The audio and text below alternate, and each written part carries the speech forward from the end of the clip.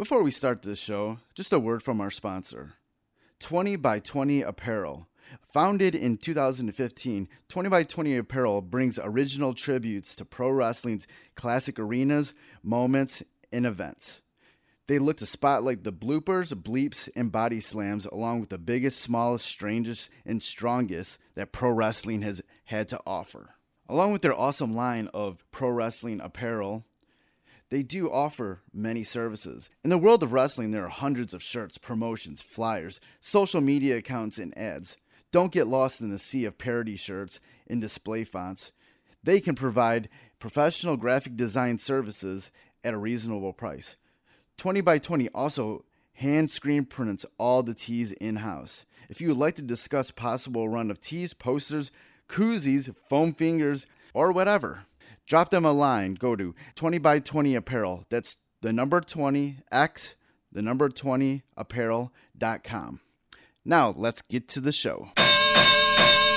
Fresh is the word. I'm Jim Duggan, got long wood for plenty hoes. I keep it fresher than fresh, but you already know. You suckers bummy, I'm money, I got a ton of flows. My weed loud like a motherfucking thunder roll. Your shit quiet like you ballin' on a budget though. We see your kicks and we laugh and yellin' what are those. You see me shining like a suit on puffy. You know my grindin' shit is too strong, buddy. That's why the dude call money. I be stuntin' like it's nothing at all. Cause it's nothing to me, it's probably something to y'all. Trying to smoke like me, then come and fuck with your dog. Got a closet full of kicks, you can't cop it tomorrow. And I'm fresher than the freshest, you can tell it's in my essence. Bitch, you see the way I'm rapping, yes I do this shit to death. I tell I'm running out of breath, I tell somebody cut a check. But either way you know it's fresh, and either way you know it's fresh. Fresh, we fresh. Fresh, fresh, goddammit, we fresh.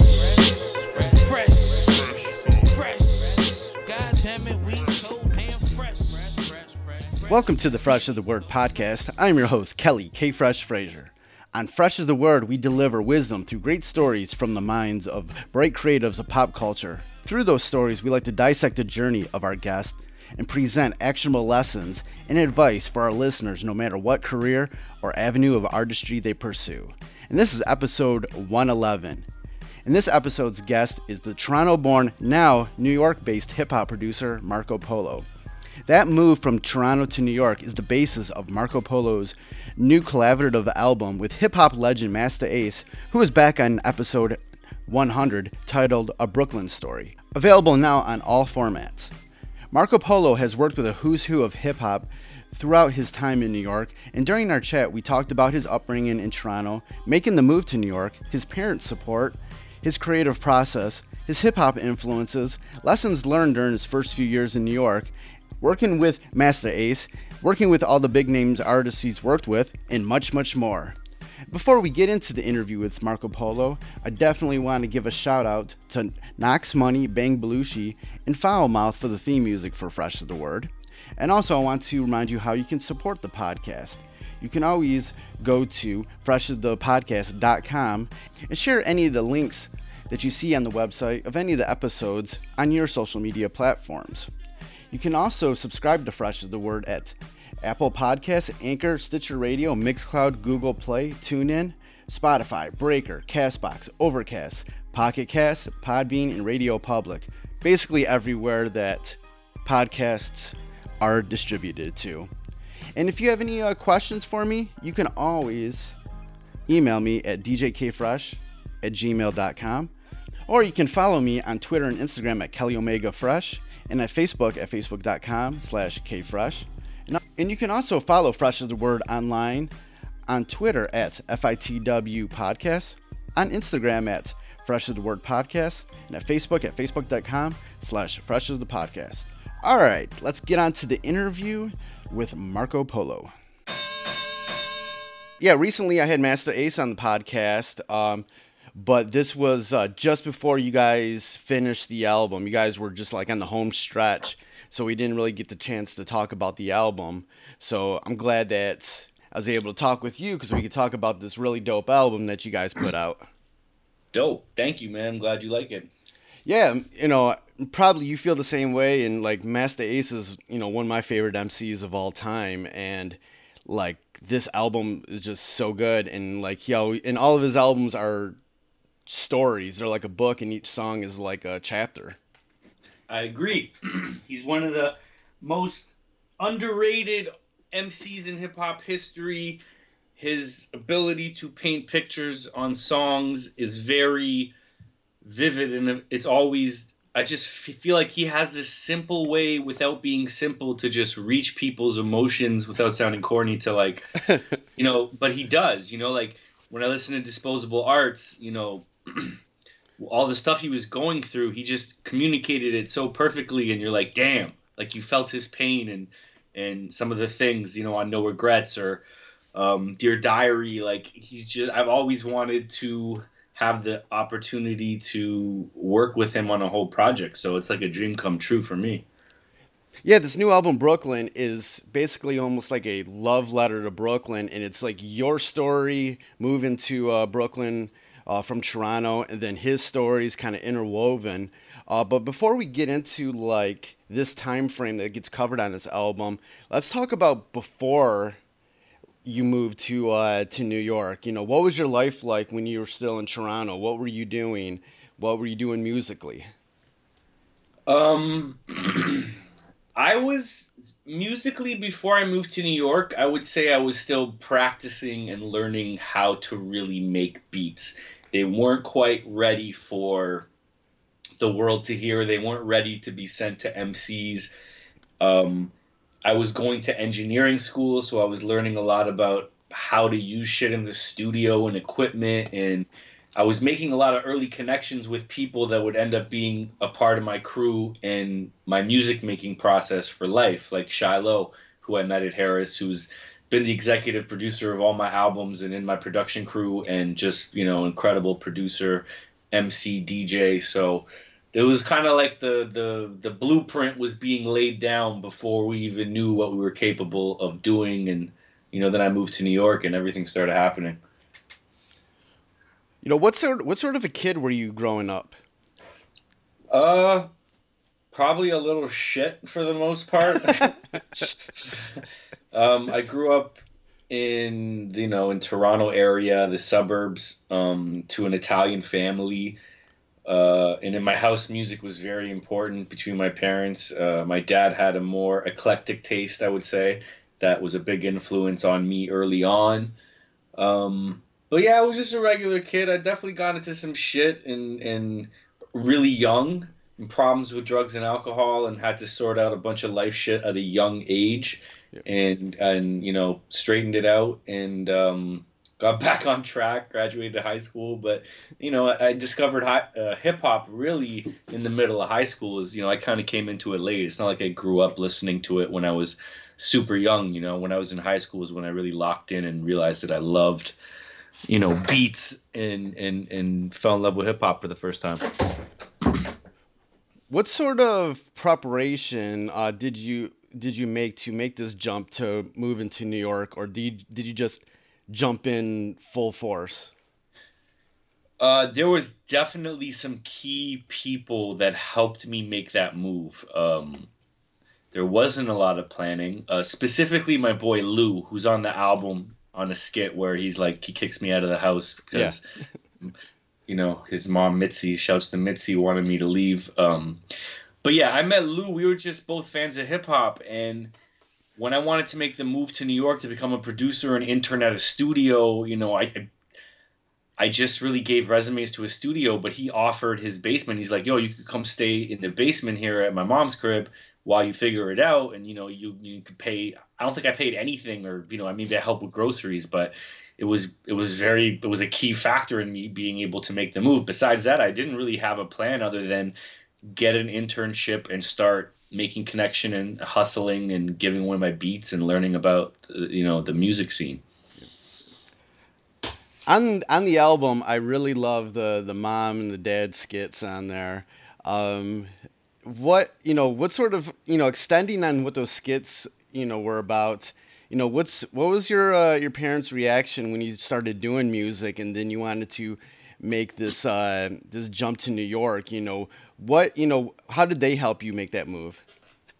They were both extremely supportive. I think my mother is definitely the more open-minded hippie vibes of the two parents. My father definitely supported me, but I know he might never say it to me, but he definitely had a little bit of fear that I was chasing something that was very risky.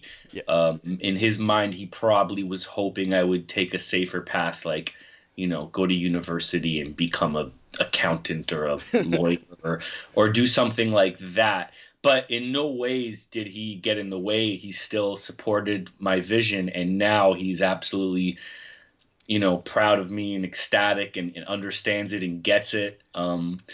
But my mom definitely was an interesting part, because she initially let me like $3,500 when I moved to New York to buy my first computer and Pro Tools setup, and basically my first little studio that I was able to record Port Authority on. Yeah. And she didn't even ask anything. I was like, this is what I need. And, I was able to pay her back within like 6 months. And, so I have the best parents is basically the answer to that question.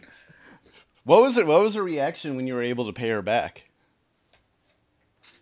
I think she was ecstatic, maybe she thought in her mind they would never get paid back, but she just did it because I'm her son and she's like super dope, I'm sure she was happy. I was able to pay off my student loan. I was able to pay off, that, and it's a great feeling. But yeah, I think everybody involved in the situation, my family, including myself, we all had a lot of like, what the hell is he doing? Like, fear. But I was just so hyped. Like, my motivation and my desire to go and do this like overshadowed any fears I had of, you're just gonna leave, you're just gonna go to New York blindly without really a plan, or So I didn't care. I was just like, I'm doing it. Was there anything that you learned during your upbringing, something that was instilled in you that was able to help you make this transition to New York and sort of have the success in music?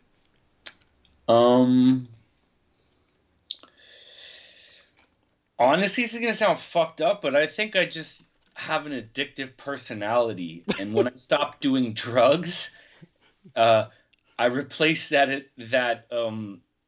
infatuation to do something over and over again with music. And I really believe that part of my personality, which is in my family, we have addicts in my family without getting into details, but I do think in a crazy way that passion or being so focused on something, and more than anything, helped me succeed in music. So I replaced music and I just did it all the time, like literally sacrificed, left my girlfriend back in Toronto, like my family, like I was just like, fuck everybody. Like, this is what I want to do. I'm putting everything into it. Every minute, every second, I will do this. Like, so. How do you balance that addictive personality with your creativity? Good question. I don't know. Sometimes it's tough because every day I get up and go to the studio, like it's so routine, and I'm good at being disciplined because I work for myself, but sometimes it's not there, and it is tough because sometimes I should not be in the studio. I should do other shit. I should go take a walk. I should see my friends. I should, maybe socialize with humans in the outer world of my apartment. And I'm like, no, gotta make beats.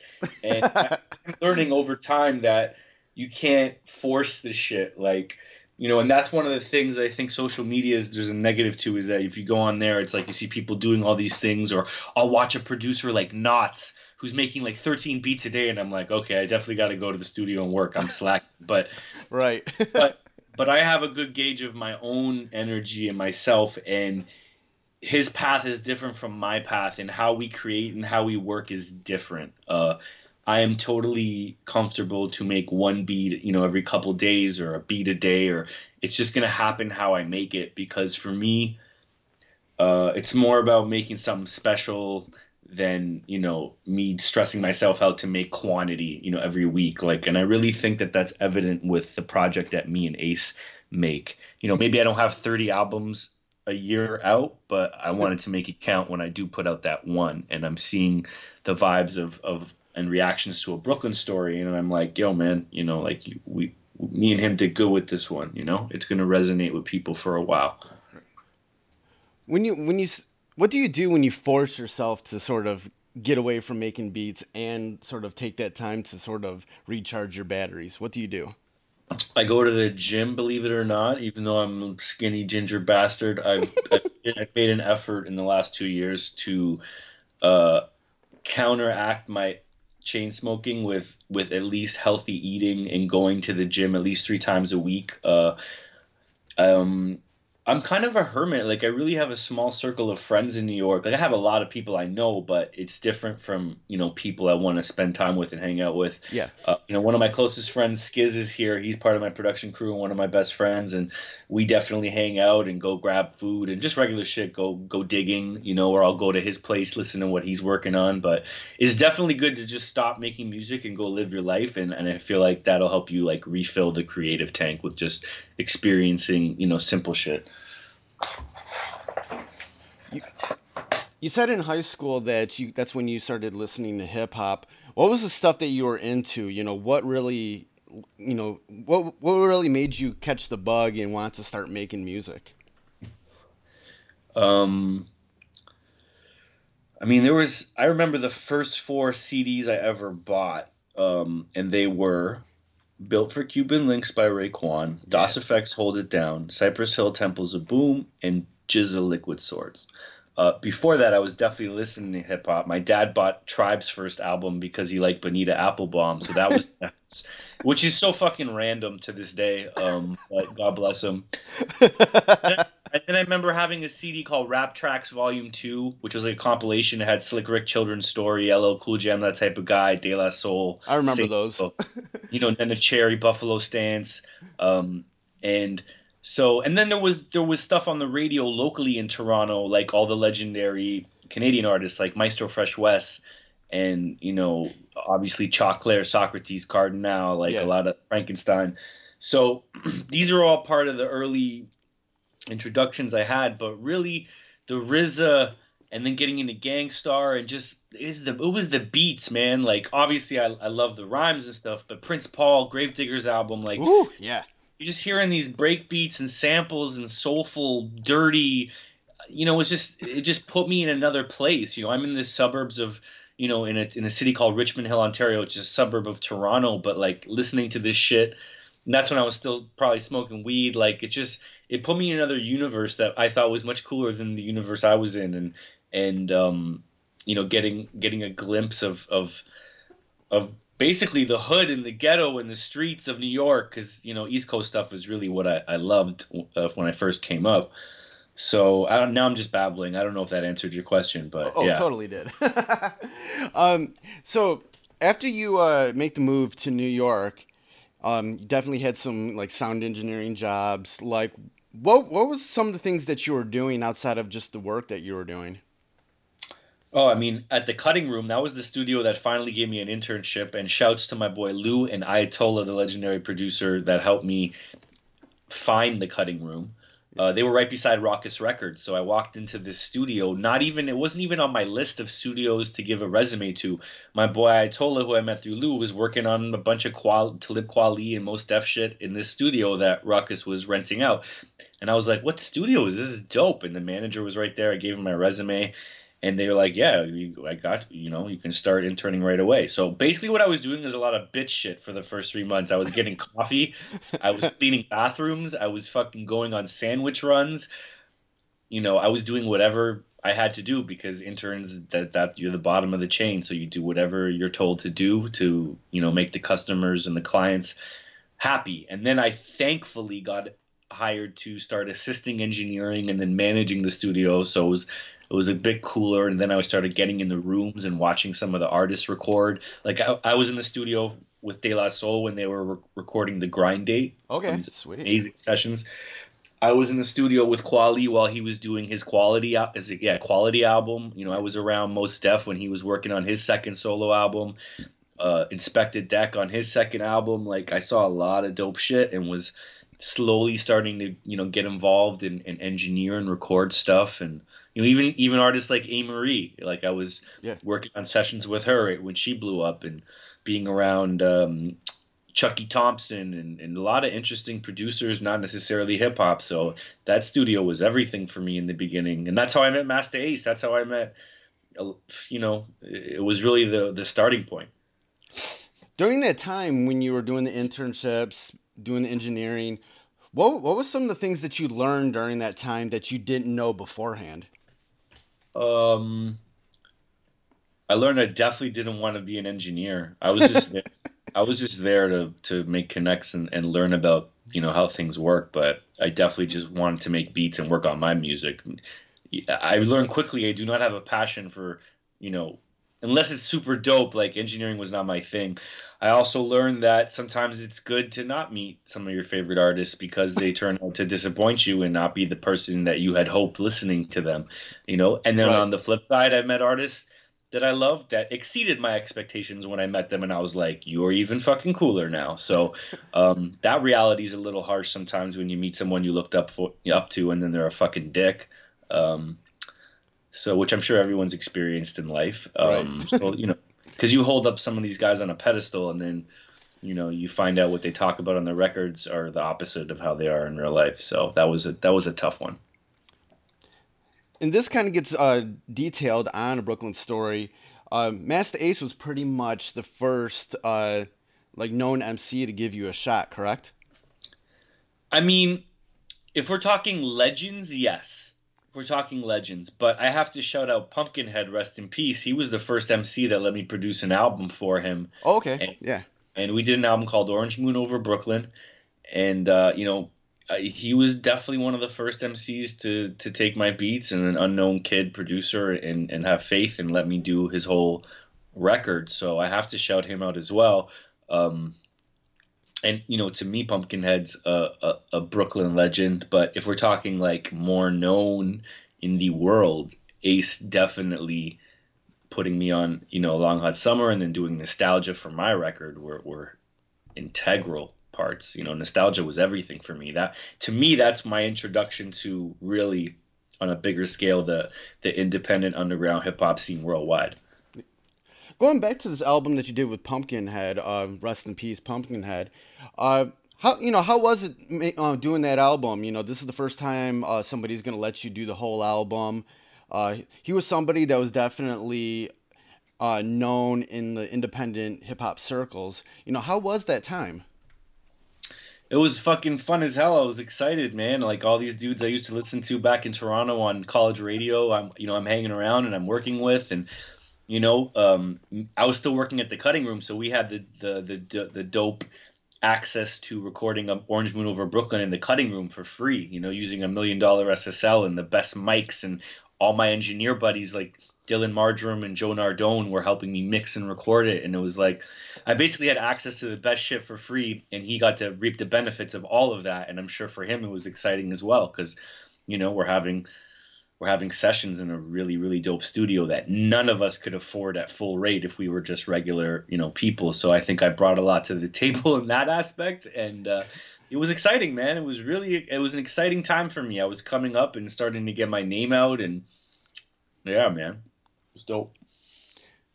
On this new album, Brooklyn Story with Master Ace, like I said before, it pretty much details your move to New York. Master Ace has his own stories about Brooklyn. Where did the idea for this album and this story originally come from? 100% came from Master Ace. Never in my mind would I have suggested to Ace, hey, dude, let's make the album about me. Like, that would have never happened. I'm just not that dude to I wouldn't have, God bless him. When he presented this idea, I was emotionally humbled that he would, want to put the focus on me, and it was amazing. And it was, and I'll thank him for the rest of my life to tell my story. I thought it was really cool of him, and it just shows the type of person that he is.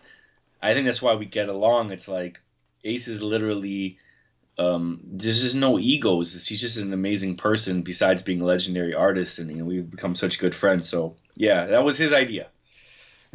Yeah, obviously, Masta Ace's albums are a story. The whole album is a story. It's like a book. All the songs are chapters. How did he present it to you, and how did you guys break down making this into like the true story of your journey? Well, he knew about most of it, just because over the years we've become friends, and he remembered some of the things I probably told him, and then started outlining a sketch for some of the skits and who would be on it. He definitely, did some things, some embellishments to make it a little bit more interesting and fit the album. And sometimes I had to be like, all right, no, my dad wouldn't have said that, or this or that. But for the most part, man, it was pretty on point. Like, most of my friends, my ex-girlfriend, like Shiloh, who's on the skit, like we did do small tweaks just to make it work for what they might have said at that moment. But, overall, it's pretty fucking close, man, to the vibes of how everything worked out. But he outlined it. He wrote all the skits. He was like the Tarantino of the shit when it came to, the vision. What was your favorite song to do on there? Favorite song on the Brooklyn Story? Yes.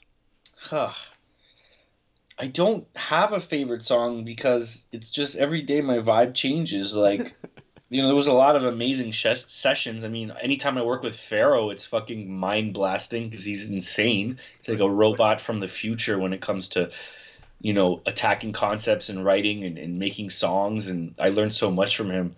So that was a standout session. Working with Lil Fame from MOP, he came through. That's my G. Like, was amazing. But really, it was all dope.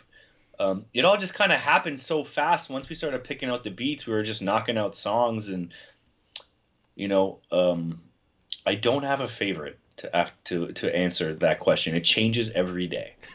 Right. Yeah, I just saw the video for Kings.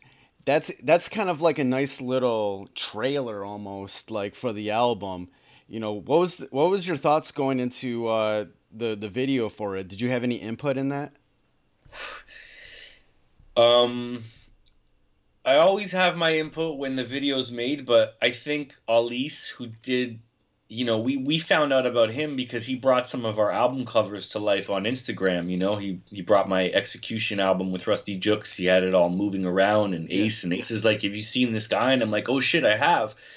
And so we kind of, I think Ace and him formulated the idea. I don't remember exactly, about taking all, a bunch of press pics and mostly tour or show flyers and kind of just bringing them to life. So it just came, it was executed really well, and I think it's really dope. It's so hard to make a hip hop video or a video in general and not do something that's so played out, like just me and Ace standing around doing rap hands looking tough. Like, so these type of ideas are so important to, the visuals are very important these days. And I'm happy that was executed so dopely, because I think it's interesting and it's different, and it captures so much.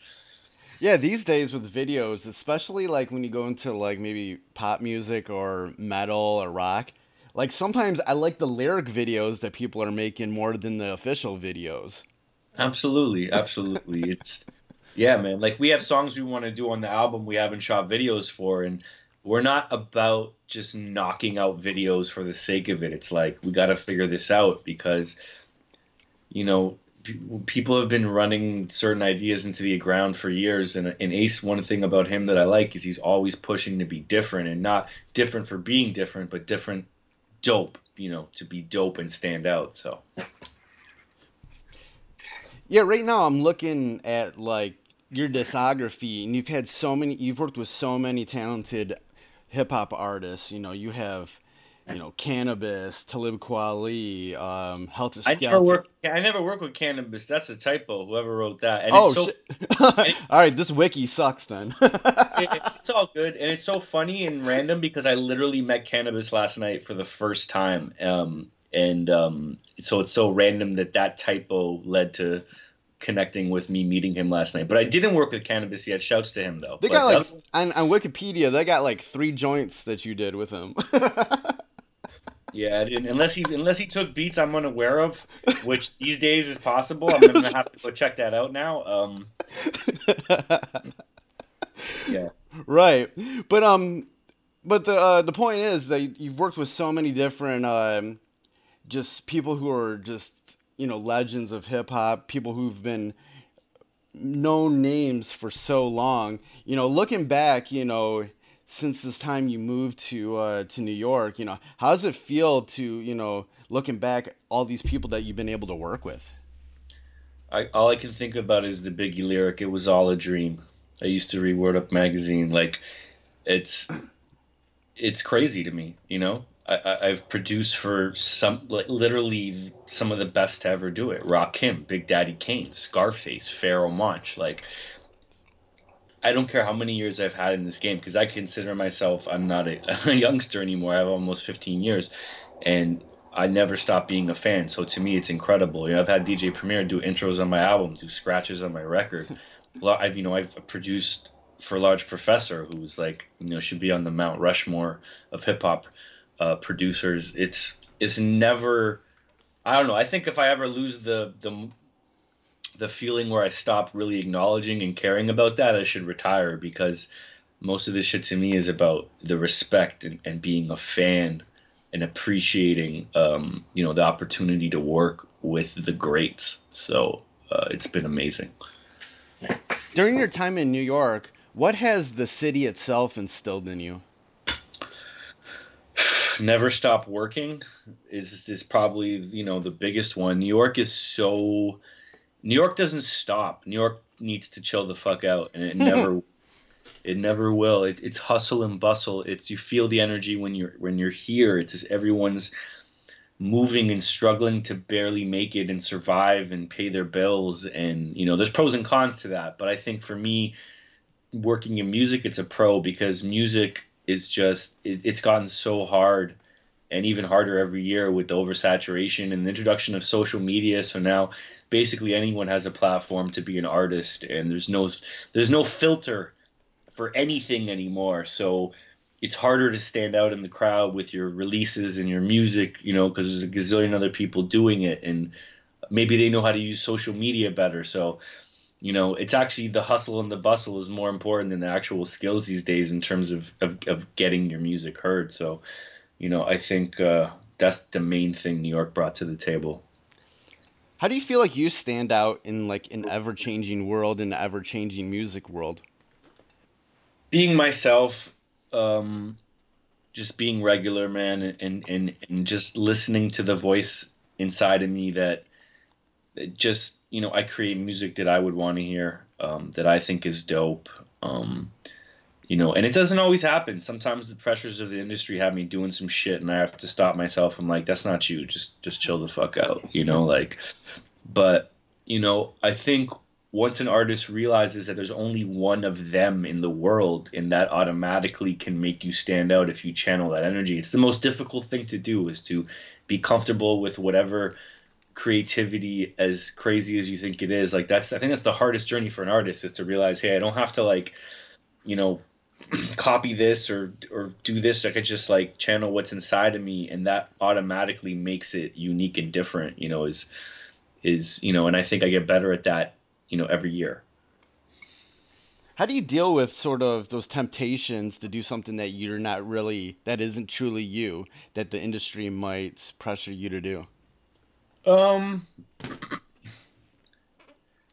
Thankfully I have a very honest group of friends around me that I kind of depend on as a buffer, specifically Shiloh and then Skids, where my entire career, every piece of music I've ever made, I send to Shiloh first before the world hears it. And I put a lot of trust in him in terms of, him guiding me. I call him my beat Yoda, and just listening. But really what I most appreciate about him is his honesty. He's not a yes man. He's there to make sure that I'm fucking owning my skills and being the best I can in all aspects. And he's helped me develop my sound, and now, although it's always changing, he keeps me on point. He's like, yo, those drums are trash. You could do better, and I really feel like everybody needs to have somebody that like that in their life, you know. And now, you know, I don't always agree with what he says, and sometimes I'm like, nah, this is how I see it. And but I think it's just important to have people around you, because I've done some different shit that, you know, that's come out really dope. It just has to happen organically and not because, oh shit, I just watched 10 videos and they all sound like this, I need to go do some shit like that. It just really has to happen. I sit down and whatever I feel comes out. If it's different from some, you know, regular boom bappy shit I do, then that's dope. But it just has to happen because it happens. How do you like that sort of idea of having that small circle of people that will be honest with you? How do you feel that that has sort of molded your sound? Like, what? How do you feel like you would have been if you didn't have that good inner circle? I don't know. It's a fucking $1 million question. I talk about it with Shy all the time. I'm like, if you know, because we kind of got distant for a while in the beginnings of my journeys to New York, and I don't know. I don't know. Maybe I would have put out a lot of crazier shit, you know, and maybe there's a positive to that. Maybe there's a negative, but I don't know. That's like, I think about it all the time, you know? So I don't know. Maybe one day I just need to go to like Colombia by myself for 30 days and just make an album and not send it to anybody and put it out and just fucking put my balls on the line and see what happens, you know? I don't know. When it comes to the type of hip hop that you make, you know, it's definitely influenced by like the Pete Rocks and the DJ Premiers. It's that gritty boom bap, you know, East Coast sound. You know, that sound has never really, you know, that's never gone away. It's always been existed on the underground. You know, how do you feel like that sort of sound, you know, how do you feel like it lives these days? You know, do you feel like it's like that sound is a healthy place right now in music? It can be, man, but you know, there's a lot of generic boom bap stuff as well. So it's not like, you know, I think to me it's definitely what separates the greats is how they can take that type of energy and influence from boom bap and still make it sound current or, you know, fresh and new. That's what separates the men from the boys. Because there's definitely a formula for certain types of beats, but you know, how do you do something that's literally been done over and over and over again and make it special? And like I said, that's what separates the men from the boys, and it's very fucking difficult. And I rack my brain all the time. I'm like, how do I sample drums and this whole sample and a bass line and make it sound like some new shit? Like that's another $1 million question. You just gotta fucking feel it out and you know, trust your instincts. After you made this move to New York, was there a moment like that holy shit moment where that happened? Could have been someone you met, something someone said, something that happened where you realized, hey, this move might, you know, work out for me and I might be able to do this music thing for a long time. Right. It's probably when I started getting acknowledged and I started getting phone calls from MCs, you know, like that wanted beats from me or heard about me, you know. That's when it started all happening. Like, you know, I remember meeting Buckshot in LA and giving him a CD, and then, you know, 3 months later, Drew Ha calling me and like, yo, we're using like a bunch of joints on the Boot Camp album, Helter Skelter. I'll never forget the day Big Daddy Kane called me on the phone. Shouts to Ace who made that link. And I'll never forget the first time I spoke to Scarface on the phone when he used a beat of mine. And he's like, yo, who do you want to work with? And I'm like, you know, I'm like, I don't know, Busta? He's like, 1 second. He calls Busta on three-way. I'm on a three-way call with Scarface and Busta Rhymes. You know? And I'm like, what the fuck is happening? I don't even remember what I said. I probably sounded like an idiot, but it was. I got some crazy stories, man. But, you know, a combination of that type of energy made me think, hey, man, you might be, you know, kind of eyed at making beats. Keep doing it, kiddo. So. Is there anybody that you haven't worked with yet that you'd love to work with? Hell yeah. There's still a long list, man. A lot of the Wu-Tang guys, Raekwon, Ghostface, Method Man, you know, and then to come more into this era, you know, I would love to do shit for J. Cole or Kendrick. SIR from the TDE family, who's a singer, is really dope. Would love to work with him. A lot of people, man. There's still some legends, some OG legends I want to work with, like Slick Rick or yeah, man. There's a lot of people, a lot of people. Conway, who's a new kid. He's a not new kid. He's a Conway from Buffalo, from the Griselda crew. Is Yeah. really if I want to work with him. Yeah. Yeah, definitely. When everything's all said and done, what do you hope your legacy is?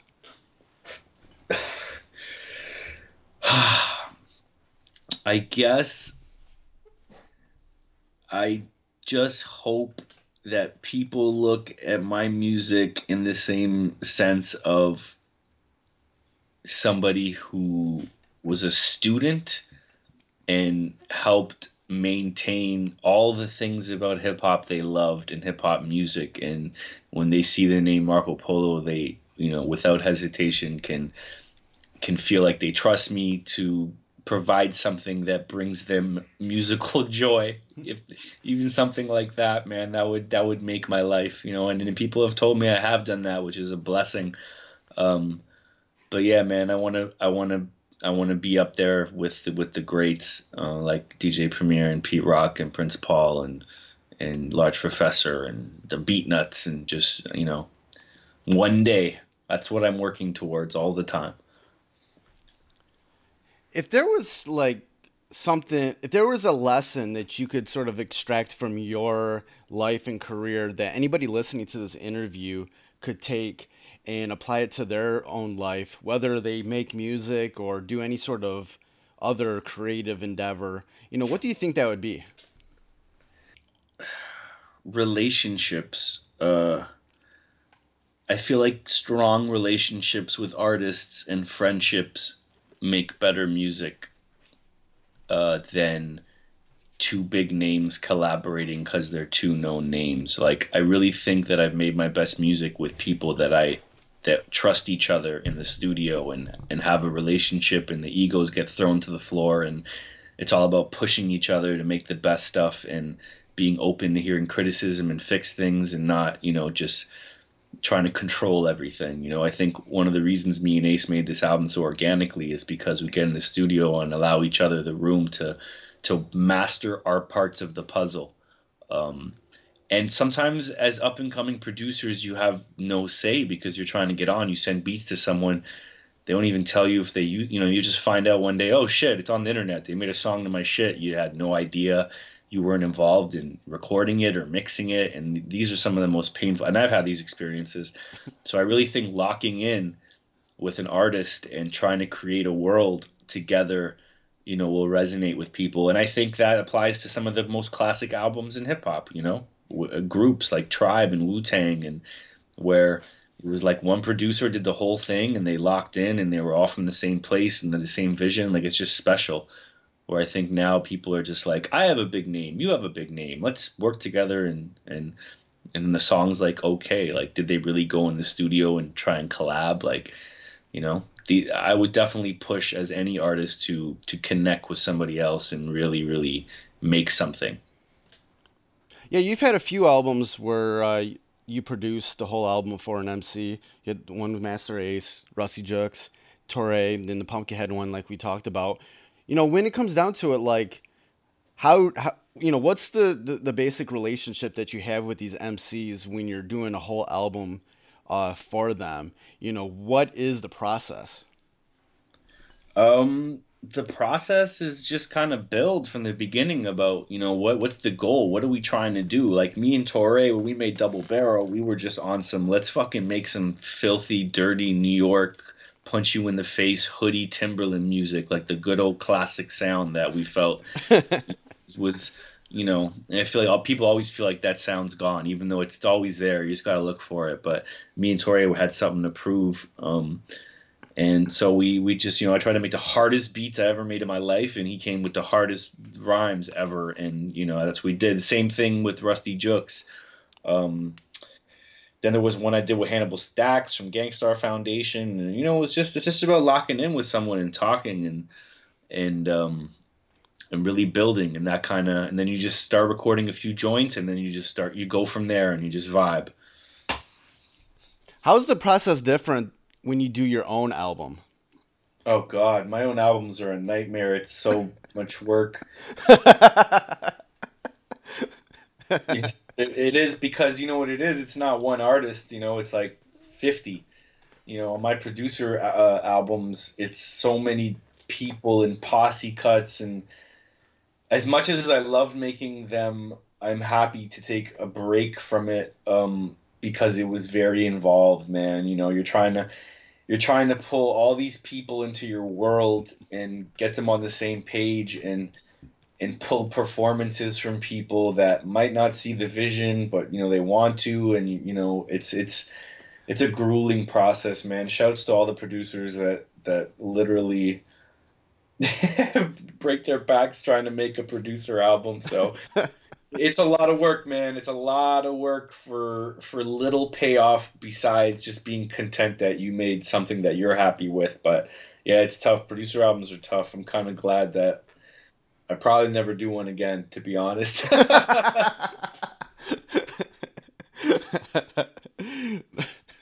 I understand. I can only imagine. So, what's the future have in store for you?